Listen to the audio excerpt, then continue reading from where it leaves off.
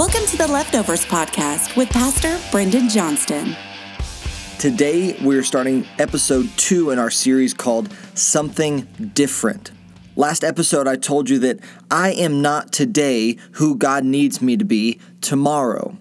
So the question was, what are we doing about it? What are we willing to change in our life to become the person God needs us to be in a month, in a year, in 5 years, in 10 years? How are we changing today to be more like the person God can use tomorrow? So I hope you've thought about that. I hope you've taken a second and you've thought about what needs to change in my life. And today what I want to talk about is when to start the change. Last week I used the analogy of the Mighty Ducks and how when she yelled out, "Change it up," the subs jumped onto the ice and the guys that were tired jumped off the ice. I love that analogy simply because unlike any other sports, the substitution in the game of hockey don't have to wait for a stoppage of play. Football, basketball, soccer, all these things have to wait for the ball to go out of bounds or for the play to end. But in hockey, literally while play is still going on, while the game is being played, substitutions are being made seamlessly.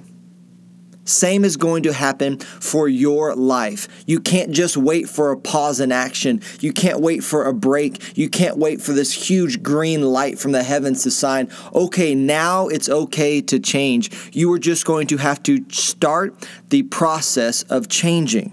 Now, how do we do that? My grandfather used to say, the only people that likes change is wet babies. Well, I am happy to say that I'm now a proud father of 2. My oldest daughter is 2 years old. My youngest daughter is 4 weeks old. There's a lot of change that happens in our household. The most stressful times in our life right now is when my 4-week-old needs a changed diaper. See, the funny thing is, she doesn't actually mind having a dirty diaper. She doesn't like the ritual of changing the diaper, of taking off her clothes, of having to maneuver her around and wiping and all these different things. She would literally rather just stay in her dirty diaper. We know that if she stays in that diaper too long, first of all, it's just going to start to smell. It's going to be awful. Maybe at 4 weeks, her smelling sense isn't as good and it doesn't affect her as much. But we as her parents know that is going to get rank quickly. Secondly, she can start to develop a rash. She can actually get a rash on her bottom from the feces and the urine just staying in the diaper and being contacted with her skin. And that's something that can last a few days or weeks, and you have to put cream on and you have to watch. And maybe worst of all is that she could get an infection, a UTI, something that would really cause her extreme pain over the next weeks or even months. So what do? So we change her diaper.